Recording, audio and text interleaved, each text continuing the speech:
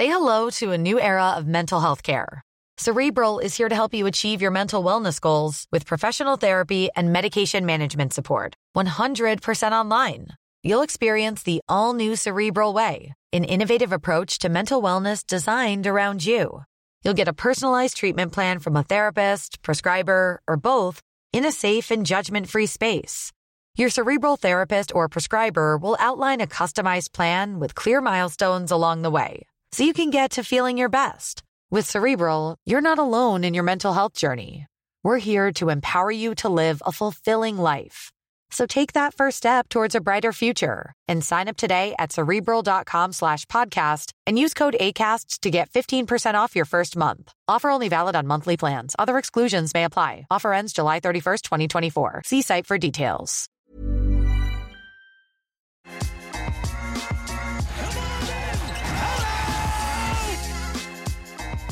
Hello, everyone, and welcome to another special episode brought to you by Yahoo Sports Canada. You guys already know the deal. Like, share, subscribe, leave a comment if it's positive. Yeah, the vibes aren't great with the team right now, but we still love positivity over here at Yahoo Sports Canada. My name is Iman, and I'm joined by Asad. Asad, how are you? I'm doing well. Definitely doing better than Ben Taylor is this morning. So I'm ready to go. Let's talk Raptors, I guess, right? Let's talk Raptors. Yeah, we'll save the Fred VanVleet comments for just a little bit after. Let's start off because it's been a week of refereeing for the Raptors, has it not been? But let's start off with the Clippers game. The Raptors lose to Kawhi Leonard yet again. Kawhi Leonard playing 40 minutes. I don't think I've ever seen that. Not in regulation at the very least. What are your thoughts on how the Raptors fared against the Clippers last night? Yeah, so the Clippers clearly came in playing like a team and playing a rotation as if that they are very much desperate. They're a team that struggled since the trade deadline, since adding Russell Westbrook off the buyout market. They came into this game, I think, 1-5 or 1-6.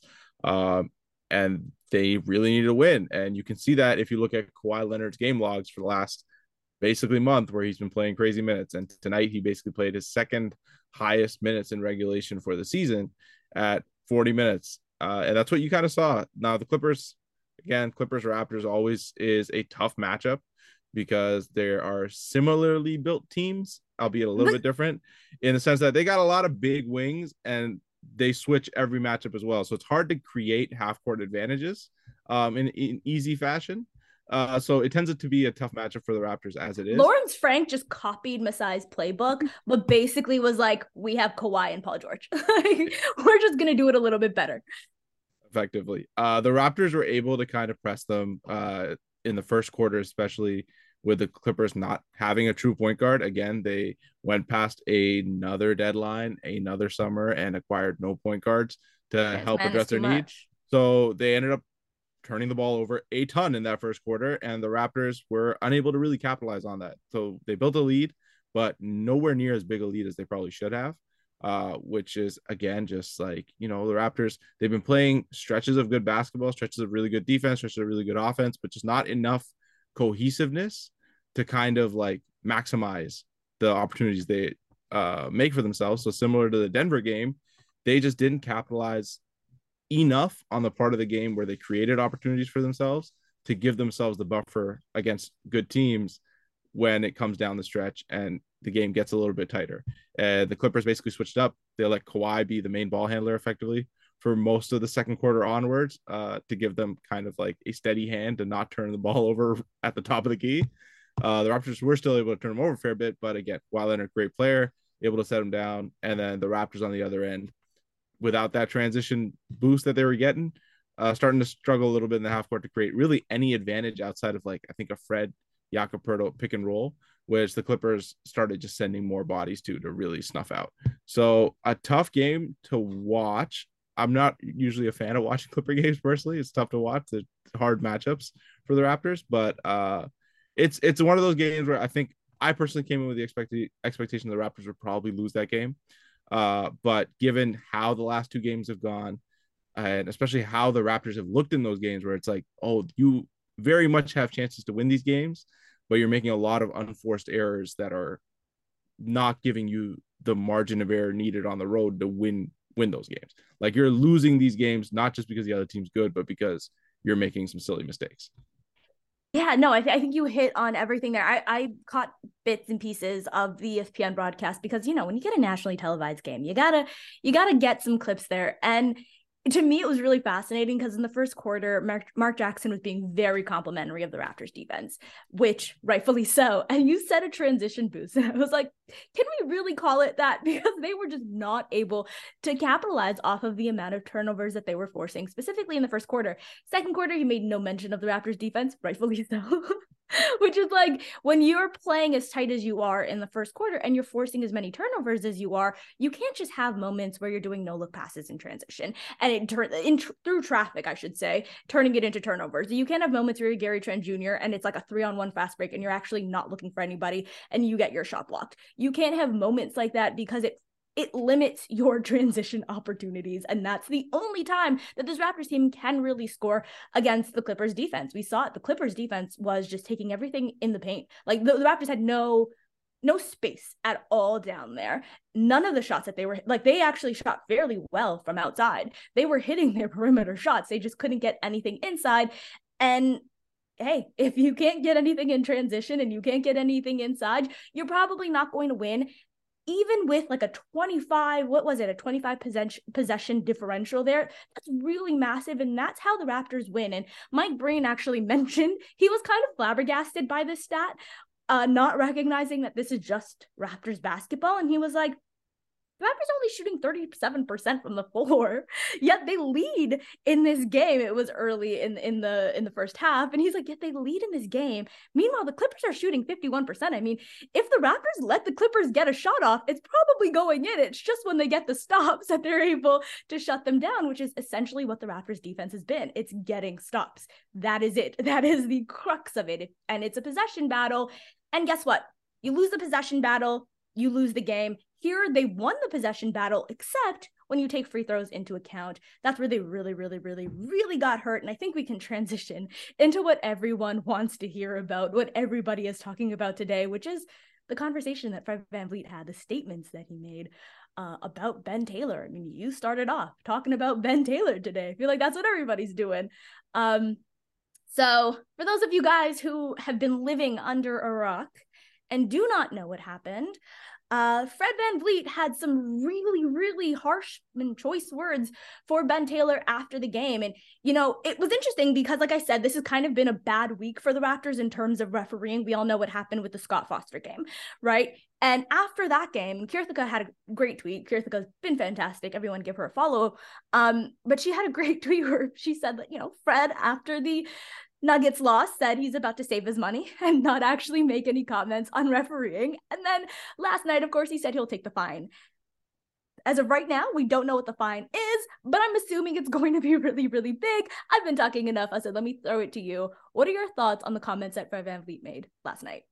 Yeah, well, again, like the stat that Kirthika had was that Ben Taylor has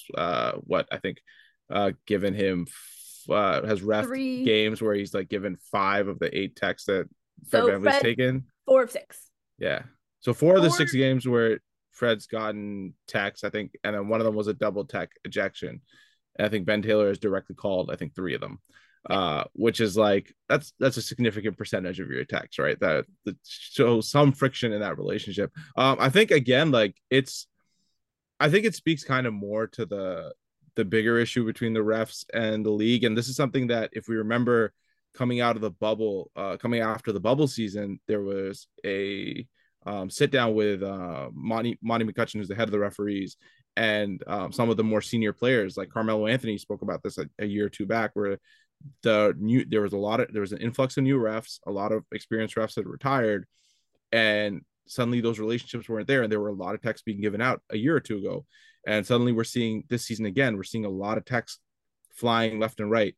And when you have the NBA now in a situation where you have so much league parity, it's such a competitive game, to be given techs like Jordan Poole getting a tech for throwing the ball right back at the ref, or even earlier, a couple of weeks ago, Gary Trent Jr. picked up the ball, threw it to the ref, and they called a delay a game or a tech on him. And it's just like, well, what are you supposed to do in that situation where, like, if every single thing can be seen as a slight to the ref and they're going to call techs, that becomes very difficult to manage, right? Because the players have to also still remain in like the competitive focus of the game. In this case, Fred VanVleet got a tech in this game for saying basically that they're trying to fight through the bull. And he was saying that to his teammates, which is a normal thing to say in the game, and it could be really about anything. But for the refs to overhear that, decide, oh, that's directly a slight towards me, I'm going to call it tech. That seems a little excessive. And to the point where even today, Marcus Smart was asked about his foul issues the last few games by Boston media, and he said, "You guys heard what Fred VanVleet said? I'll leave it at that." I did not know that. Wow. And again, these are things that like I feel like it's been kind of bubbling up, and a lot of players feel this way. You saw Jason Tatum get ejected for a game for basically nothing, get massive techs as well. So it's something that's kind of been bubbling, and it was an issue 2 years ago, and then it kind of calmed down, and now it's starting to become an issue again, which is coming to a head. And it's just about the league kind of finding a balance between their referees and their players where they can have where they can produce a product that doesn't feel too overplayed. And again, when it comes to playoff time, usually we never see these issues.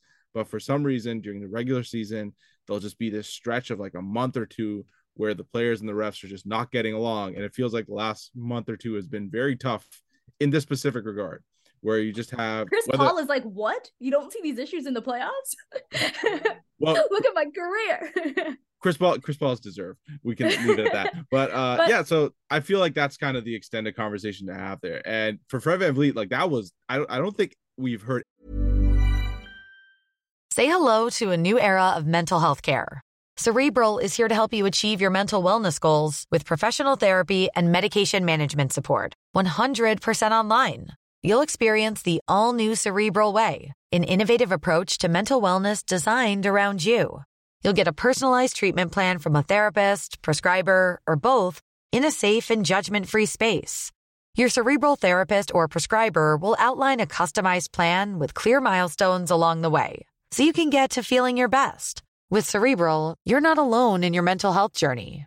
We're here to empower you to live a fulfilling life.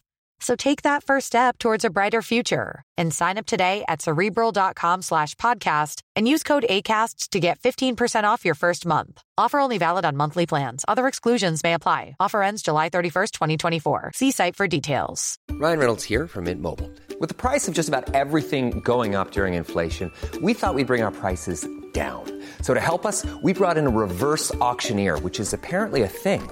Mint Mobile Unlimited Premium Wireless. How to get 30, 30, bit to get 30, bit to get 20, 20, 20, bit to get 20, 20, bit to get 15, 15, 15, 15, just $15 a month? Sold! Give it a try at mintmobile.com/switch. $45 up front for 3 months plus taxes and fees. Promo rate for new customers for limited time. Unlimited more than 40 gigabytes per month. Slows full terms at mintmobile.com. Anybody say anything that bad? I think the biggest fine we've seen, I forgot who was bringing up fines earlier, but it was like Paul George got like a big $35,000 fine like a year or two ago. So did Masai. Masai got one earlier this year, if I'm not mistaken. Regarding refs, I think the players cap is like they can at most they can be fined as $50K. Yeah. So I expect to see a big one for Fred coming, but it was cool to see Fred talk in the manner he talks because he's very calm, collected. I think Jace Keats on the No Dunks podcast called it icy. It was icy. It was icy. Here's the thing. I will say in 2021, I think a large part of why those conversations were happening is because the referees also have a CBA. They also have a union. And that's when their CBA negotiations were happening. That was back in 2021. So I think that there was sort of more focus on things at that time. And this isn't new. I do agree with you that there was an influx of new referees. And so these conversations had to be had. Ben Taylor's not new. I've said Steve Javie. I might as well have. Scott Foster's not new. These are not new guys. And these are sort of issues that always persist. And I think it's important that players voice their frustrations because this stuff matters. And you're right. Like Fred VanVleet trying to get his teammates riled up to basically be like, you know what? We think that this whistle is unfair, but we got to play through it. That's what he's telling his guys. And I think that there's a power dynamic that exists between refs and players. And that to me is an abuse of power to get mad at a leader of a team, basically the team captain, getting his guys to be like, you know what? We think that this is unfair, but we got to play through what we think is unfair. And a final comment on that, like, yes, Fred was like very scathing towards the refs in particular in that, but he did say very complimentary. He's like, hey, yes. some refs do their job well. They have no Yes. problem. It's very specific issues. He made it very specific. He said a issues lot. with. Like he yes. He And was then very also made sure to say, he said, hey, we didn't lose because of refs. We lost because we yes. were overmatched. We were overplayed. That wasn't why we lost. But it is incredibly frustrating. He also did pinpoint that he realizes that in the first half, the team was getting very sidetracked and Yeah. by the calls that were being made. Yeah. Which is something that, again, the team needs to be better at. Like, the Raptors are a young team. They do get frazzled by the whistle a fair bit. As you know, as great as Scottie Barnes is, there are a lot of times you can see where he kind of is spending a lot more time arguing with the ref than he is getting back into play early in the game. Versus, you know, maybe in the fourth quarter when he just takes his anger out on the court.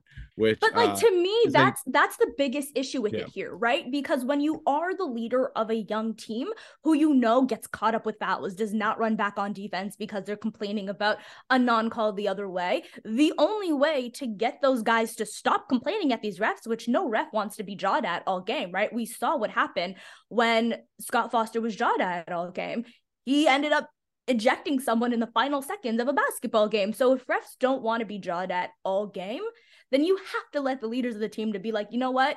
You think that this is unfair, but we got to play through it. And if you're stopping the people who are trying to control their teammates, but you're also stopping the people who, you also are ejecting the people who are angry. Like, to me, the Fred VanVleet technical and the Scottie Barnes ejection are like opposite things. Like, you can't get mad at both of those things, right? Like, one of those you have to sort of be like, yeah, that's the proper way to handle it, right? If you're mad at players, I think personally neither one of them should have gotten a tech in that situation.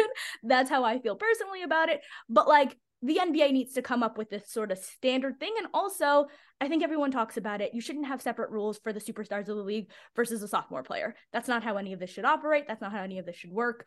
And yeah, it gets unfortunate, but it's a conversation that needs to be had. So I'm glad that Fred VanVleet has decided to put his money where his mouth is and lead and take charge in terms of having that conversation. But my goodness, Ben Taylor better not officiate the Raptors play-in game. Not here for it. Okay, so finally, I want to focus in on the next game that the Raptors play, which will be against the Los Angeles Lakers on Friday night.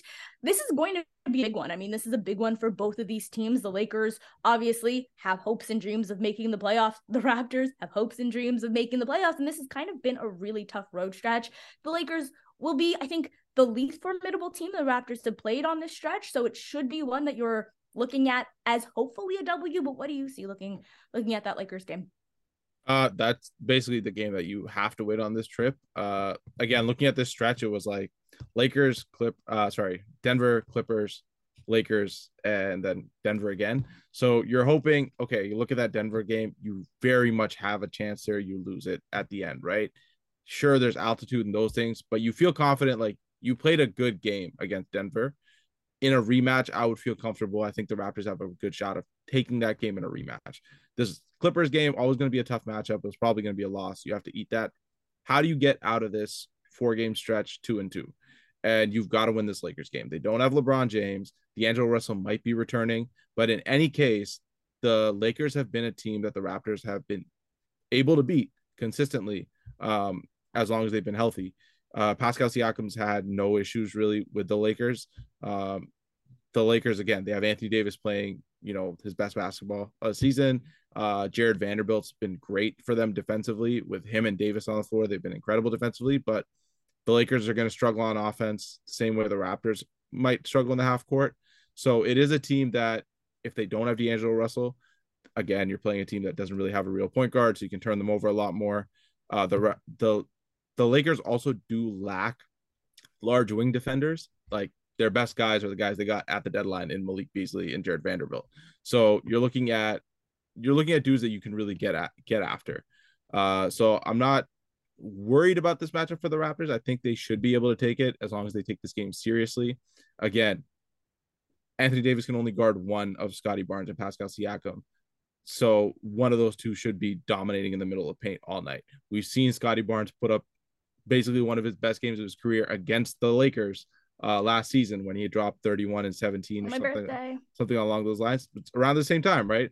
So this is a game that Scottie Barnes can dominate. What I would like to see out of this is, if you're Scottie Barnes, How can you bring that energy that you bring in the fourth quarter where you are attacking the paint when you get the ball, when you are actually looking to go downhill, and do that in the first half instead of going side to side, instead of trying to run point from 30 feet out, which again, like one of the criticisms that people will make to basically as an excuse for Scotty is, oh, like we try to run the ball through a Fred or Pascal, but when he's out there with the bench unit at the beginning of the second quarter, what he's usually either flanked with an OG or a Pascal. Scotty's bringing the ball up. Scotty's at 30 feet. It's his job to get the ball under the break line. His job. I don't understand why he was flanked with Pascal. It makes sense to have OG out there just for spacing reasons. Him and Pascal out there just made no sense to me yesterday. I think I still think that's fine. I think it's one of those things where it's like you want to have a veteran player there to kind of sort through possessions that break up, and maybe OG isn't like a second ball handler that you can have out there. So you have a second ball handler in Pascal to give you some room, especially with the Clippers switching scheme. But Scotty Barnes needs to be able to get to the paint a little bit better earlier than the fourth quarter with his dribble. He needs to be attacking the basket with his dribble rather than looking left, right to try and make passes to either of the wings. Like I can understand him trying to get other people going, but him trying to get other people going also means that he has to be aggressive, not for him to even score, but like him driving into the paint and drawing two defenders up so he can hit a dump off to Jakob Poeltl, or he can then kick out to a three. It's one of the reasons why the Raptors half court offense in the first half is heavily reliant on Fred VanVleet, because he's almost the only ball handler who seems to be able to find a way to get into the paint and get some drive and kick going. Because Pascal Siakam's seeing double teams before he even crosses the break line, which usually leads to a pass out. And again, the only other ball handler they've had right now that is able to do anything has been Scotty Barnes, and he's been very timid in the first half. So I would like to see an aggressive Scotty Barnes in this Lakers game, because that is going to set the entire Raptors season is going to come down to where Scotty Barnes lies on any given game. If he plays to his talents and his incredible talents, then you're going to have a team that suddenly looks incredible and unbeatable. When he plays kind of loose, aloof, and makes defensive mistakes, offensive mistakes, isn't playing as tight as he should be, that's where the Raptors suddenly kind of lose their gears, and the other teams tend to go on runs. It's been 2 games in a row where the end of the second quarter, Scotty's made a couple of key mistakes, and the other team has gone on a run to close that second half. So just a little bit more tight. Like, obviously he's 21 years old. He's young. You don't want to harp on it too much. But again, that's it. That's really it, right? It's like, hey, can you just be a little bit stronger and be a little bit further up the development curve? Which is fine. Like, these are all development reps, so you don't really get too mad about the mistakes made. But you're hoping that, hey, you made a mistake this last game, play better the next game, play better the next game. And you're hoping that can kind of compound and become something to push through. Because again, that's something I'm betting on Scotty being able to do. We constantly see it. And he shows it with his fourth quarter dominance, right? Like the ability to put whatever happened in the first 3 quarters aside and come out in the fourth just shows the level of resiliency. And I agree, Scotty, if you come out hard in the first quarter in the same way that you do in the fourth quarter, it completely changes the trajectory of what this team looks like moving forward and what this Raptors team can really be. Thank you so much, Asad, for joining me. Thank you, everyone, for tuning in and listening. Thank you, Ben Taylor, for content. And everybody, bye.